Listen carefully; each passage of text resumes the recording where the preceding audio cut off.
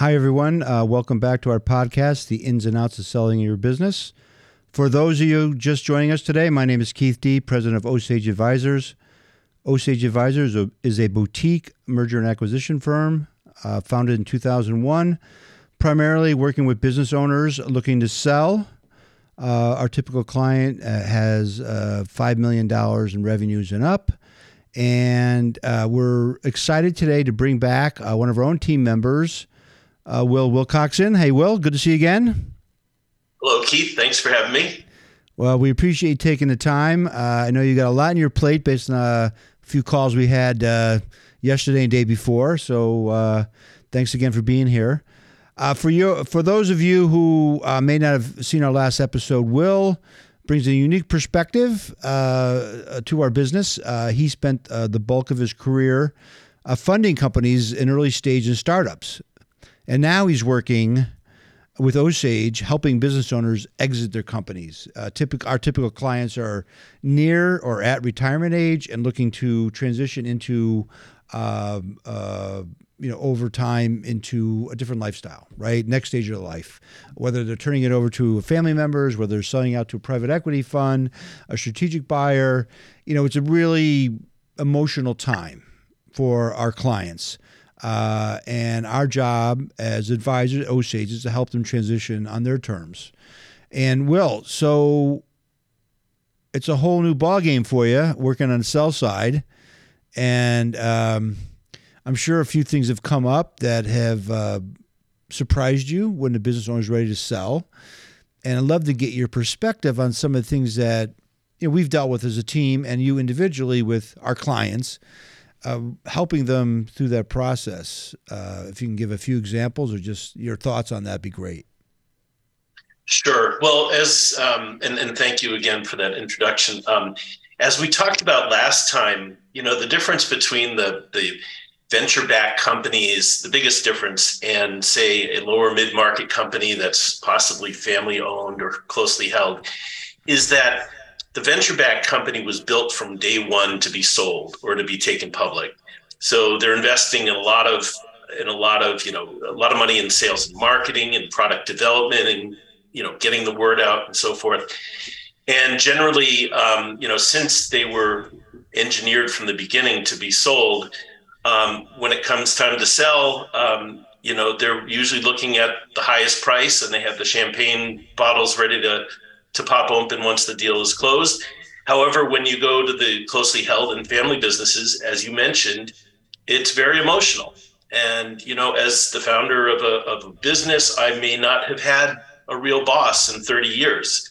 And when I go to sell, there might be an earnout period and I might be working for somebody half my age and not making all the decisions. And that can be daunting. And one of the things I think we've seen is that more frequently than not, the buyers at Osage are the winning bidders are not always the highest bidder, and that people are looking to take care of their management team after they sell. They want to be taken care of.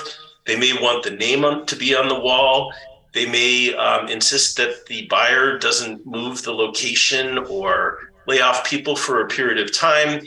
And those things, usually when they get those concessions, it's at a slightly lower price. So the emotional part, it plays a big role in how the exit is done. Because if the owner isn't happy with what they're being offered, they might just say, no, I've done this too long. I'm not going to take a suboptimal, outcome. So, right. I might not sell. So I think that's the biggest difference. Yeah, I think it's understanding. It's also understanding the market, right? Understanding the buyer pool, and from an Osage, and I know our whole team adheres to this, is that really understanding why they're coming to us, what's motivating the sell, and what are your goals and objectives, right? I mean, you could be the second generation and the third generation still working in a business, but you decided that, hey, I need to provide for myself and my spouse, so I need to sell, Or maybe I'll sell a recap. I'll sell out a big piece, but leave some in for my kids to continue to run because that's what they choose to do. Or you may have one kid in the business that, or a child in business that wants to stay on and grow it, and another person, a child in business who's not in the business, but is also looking for a payday. So there's a lot of dynamics going on. And in the meantime, like you said, you have your whole identity wrapped up in this company, as you should. So, understanding the market, understanding what the buyers, how they perceive your business, both good and bad, and then providing them with these choices of different buyers. Because most of our clients, I would say 90%, maybe 95%, this is the first and only time they're going to sell.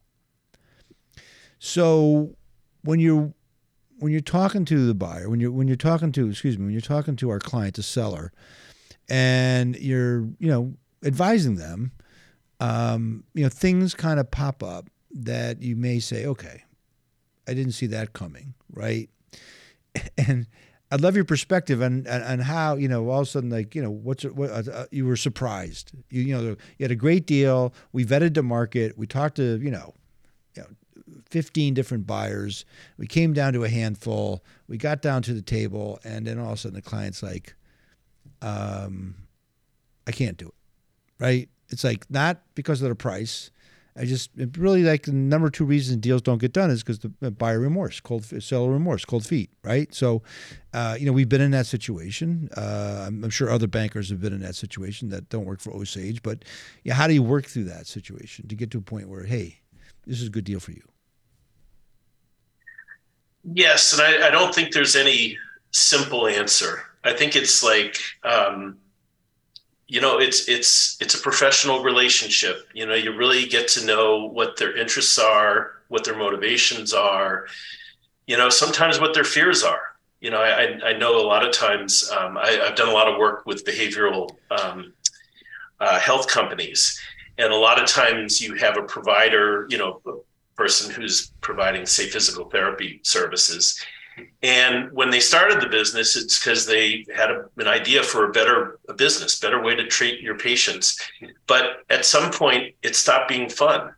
They're dealing with payers and they're dealing with HR issues, and so they want to sell, but then they just can't.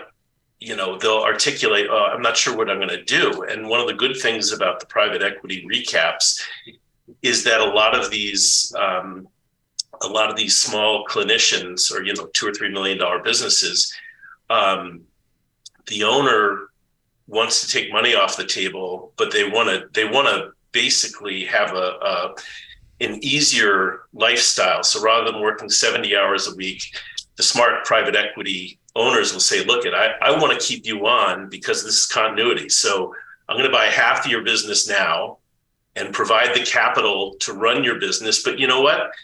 You don't have to worry about billing issues or payer issues or HR issues. All you're going to do is, for example, hire and train, or go out and call on, pediatricians for referrals. And once they're working fewer hours and they're having more fun and not doing the nuisance stuff, they stop and say, this is what I want to do for the next 10 years. But if it's just, hey, we're going to go out and sell the business, and, you're going to go for long beach walks from this point on, that's daunting. And that's why what I think is great about Osage is how on the first page of our SIM, the confidential information memorandum, we put the owner's, goals on the cover. And that gives a lot of choice. So if the person says, look, I want to take some money off the table and work for 5 more years, the smart private equity investors, or even the smart strategic investors, stop and say, I'm going to create this dream job for you because it'll ensure that your goals are aligned with my goals for the next 3, 5, 6 years, whatever it is. Yeah, so it's a good point, because what you're talking about there, it's a lack of better, it's like a soft landing, right? You are able to take some chips off the table, but you're also able to continue working on the things you like to do. And yes. In all honesty, sellers, that's a win-win. in the right circumstance. That's why we vet the buyer pool and have them do their own due diligence on the buyer pool and make sure they talk to other companies they bought, CEOs of the companies, see how things transition, how things work for them. But from a buyer perspective, I think sometimes our clients maybe don't think about this enough, is that the buyers really want you to stay on in a capacity. Whether you're driving sales, whether you're driving, a pet project, whether you're driving acquisitions. I mean, what we typically see is when one of our clients sells, most likely from a private equity perspective buyer, the first thing they ask is, who else should we be talking to in your network, right? Because you have relationships. You've walked to trade shows for 20 years. You know your competition better than we do. Who else do you think we should be talking to, right? We want you to kind of drive that activity. But in the meantime, you've taken a bunch of chips off the table, diversified, your risk, and you still have rewards that you can spend the next couple of years doing if you choose. It's your call, right? Exactly, and I think also, a lot of times, to the point you made earlier, the technology CEO may have built and sold 3 companies before. This is something they know about, and in the business, the smaller business owner perspective, they don't really know what they're encountering, and the fear of the unknown is huge. So they might picture that all investors are going to be these tyrannical folks who are demanding performance, and then when we get them 7 or 8 indications of interest, and they decide who they want to meet with, they usually come out and they say, I really like these guys. They may not be the highest bidder, but I think that the chemistry with me and my team is going to be the best. I think that my customers and clients are going to be taken care of. And that's sort of part of the discovery process, because, chemistry is everything. And if you're working with good investors or a good, acquirer, your life is going to be a lot better, and your outcome is probably going to be better than if you're working with somebody who provided the highest price, but you don't exactly see eye to eye with them. Yeah, it's a good point, because I think, you use chemistry. I always use the word fit. Is it a good fit, right? Does it work for us? Does it work for you, right? When I mean us, I mean the family. And right. As you said, multiple winners of our auction process have not been the number one price. In fact, right. We've had situations where the top bidder, when they came into manager meetings, our client would look at them, and after a meeting says, look, I'm not doing a deal with these guys. I just don't like them. I don't trust them. Right. So now we've selected that buyer, right? Our client selected a buyer with our advice, and we're moving forward. And then we get into, the due diligence phase. They're going to basically, look under the hood: financial, operations, sales and marketing, personnel, you name it, human resources, cybersecurity, it goes on and on and on, right? And that's when, I think it really becomes real. And we've experienced this on multiple occasions together already. And is that, I use the word deal fatigue. Is that as time wears on, patience, emotions run thin, and little things come up that could, let's say, kind of strain the trust factor that they initially had. And we've experienced that, good and bad, with clients that just couldn't get over it and clients that did. So, but that's just the nature of the business. But from your perspective, and we went through this together about a year ago with this particular client, and I think you did an incredible job of laying the facts on the table. But at the ultimate day, it's their final decision. And I just get your perspective of, how you went about that, from a standpoint, it's like we don't work like you got to do this deal, right? It's like, right. Okay, what do we need to do to satisfy your concerns so you're comfortable, right? That's how we approach it. So I just love to hear a little bit about from you. You're when you think about that, from all your training, all your investing, everything you've done from your prior experiences, and now you're here trying to, nurture your client to do the right thing, but they got to make that call themselves. Right. And that gets back to the owner's objectives. And I think what happens is when somebody is just running their business day to day and they're not thinking about, at some point I'm going to sell, they put all this stuff off. And when you have that conversation about what would you really like to do, that's, I think, when you get to the heart of the issue. And if somebody's like, I really want to continue to work for 2 years, or I really just want to get out of the business in 6 weeks.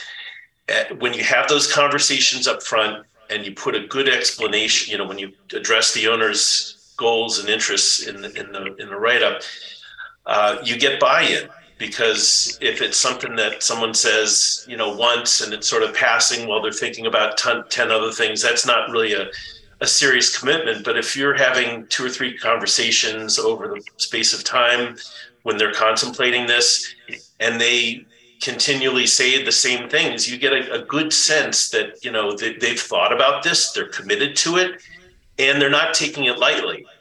And that's, I think, the real difference. And Keith, you and I have met a couple people in the past who had nice businesses, and they were, good people, but we could tell that they were ambivalent, right? And nobody wants to get down the path of working for 6 or 9 months if someone isn't really committed. So I think I've learned a lot from you, because I think that you've been able to sort of tease out some of the inner thoughts that maybe don't necessarily come out, to really get a sense for whether the person is serious about it, or, is this a real deal killer, or is it something that I can live with? And there's no substitute for just developing that relationship and understanding really what's making somebody tick. Yeah, I think that's an important point. You want to have, we always say before we sign up a client, we want to be of like minds, right? We spend a lot of time up front, being totally honest about what we perceive the value of the business in the current market. And we've been doing this for over 20 years, so we have a good sense. We're not going to be spot on, it's going to be this number, but a range, likely trade between X and Y. And if the potential client agrees with our thought process on that, then we move forward. But we've turned, as you said, business down because their valuation expectations are not what we consider in market. And we don't want to go out there and say, hey, yeah, we will take you on as a client, and this, by the way, we're not going to get that price. You got to take this price. That's a lose-lose situation, right? So that is something that, is I think you really got to focus on, is make sure that there's a buy-in on both sides, because we're a team. We're going to be their partner for the next 6 months, 9 months to a year, working with them to liquidate their most value, their biggest asset, whether it's partial liquidation, full liquidation. So we want to make sure up front that we're on the same page. And then on the other hand, it's also about continued communication, right? I think that our job is to communicate the concerns of our client to the buyer, no matter how small, because of the concern of our client, it's big to them, even though you may perceive it as inconsequential. It's not really going to affect the price, and it may not have anything to do about the price, right? It could just be due about how I feel working with these people moving forward. There's a million things going through a seller's mind when you get close to close, and also from communicating the buyer's concern to our client, because we got to find a middle ground that we all can work with. And that's, that could be a lot of conversations going back and forth, as you and I have experienced in the past, to get to a place where everybody's comfortable, right? Right. So, right. And I think that part of that is being as upfront as possible, both in the confidential information memorandum, as well as in discussions and the Q&A sessions that we do with owners, to get everything out on the table.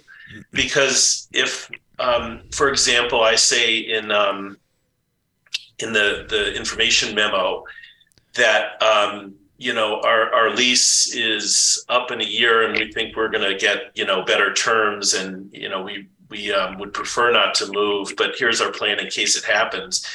if during the process the landlord says, hey, we're not going to renew, or we're not going to renew on favorable terms, you've already described that as an issue, and the potential buyers will say, oh, well, we knew that was an issue, and we'll help you find new Right. real estate. If it comes up and nobody's warned you about it, you stop and you say, hey, how big a problem is this? Because, I'm thinking about it for the first time. And, more importantly, what else is going to happen, right? Because nobody likes surprises. And when you get one, you always expect there to be another one right behind it. So yeah. I think just the complete transparency throughout the process is really important. Right. And I think you hit it on the head right there. Complete transparency is critical to a successful deal, because if there's something out there, it will come up. And if it comes up and you don't disclose it, meaning us, a client to a potential buyer, the level of the skepticism meter goes up. And if that goes up, it means the value goes down. And whether they look to say, okay, we see what you're saying, but instead of paying you X at closing now, we're going to pay you Y. And then if you hit that target, we'll pay the rest in an earnout, right? But if you fully disclose it up front, total transparency is key to success of any transaction, because it will come up at some point in time. So as we wrap things up, you've been with Osage for what, 2.5, 3 years now? I can't remember. It's been seems like yesterday. Anything you want to share about some of the experiences you've had with meeting potential clients we're working with right now, et cetera, as you have transitioned from the venture world to the M&A world? I think word we talked about earlier was patience. And, if you're a business owner, you've been running a business for 20, 30 years, you've probably put off, your thoughts about selling the business. I know one owner, great guy, he's of retirement age. He's hoping that his daughter will take over the business, but he doesn't want to force her hand. So he's sort of waiting. And if you go in there with a hard sell and say, you got to do it now, you got to do it now, you got to do it now, it's going to turn that person off. They're not going to want to work with you. And I think, when you say, look, I'm willing to help you, even if you're not thinking about selling or not thinking about selling for 2 or 3 years, I could probably give you 2 or 3 pointers that, when it is time to go to market, that will result in more money in your pocket. Customer concentration being probably the most common thing. You've built a business, you got a customer that's maybe 20% of your revenues, and buyers look at that and say, hey, this guy's probably your friend. So, we buy you on day one, and maybe that person walks. But if the owner has that conversation 2-3 years before, and they make a conscious effort to diversify so that they don't have customer concentration, hey, well, that's that value added. And if you find out, instead the day that you go to market, it's a surprise and it's going to affect your valuation. So I think establishing contact and rapport with owners early in the process, giving them the benefit of your experience, really paves the way for a good long-term relationship. And I know, Keith, you've met with companies that weren't ready, and then, 7-8 years came back, and, you had great experiences, but it's all about patience and being there to help the owners. Right. And on that note, right, patience is a virtue. You can't force the hand of somebody who's not ready. Our job is to guide them and be there when they're ready to sell the business, and guide them through the process. So Will, thanks again for being with us today. It's been great, and I'll be seeing you in a couple weeks, I think, up in a seminar we're putting together in New Hampshire. So appreciate your time, and thanks again. So everybody, thank you very much for having me. Well, it's been a pleasure. So again, everybody, thank you for joining us today. To learn more about Osage Advisors, please visit us on the web at osageadvisors.com. If you have any questions, you can feel free to email me at kdee@osageadvisors.com, or feel free to pick up the phone and give us a call at 860-767-3273. Thanks for your time and have a great day.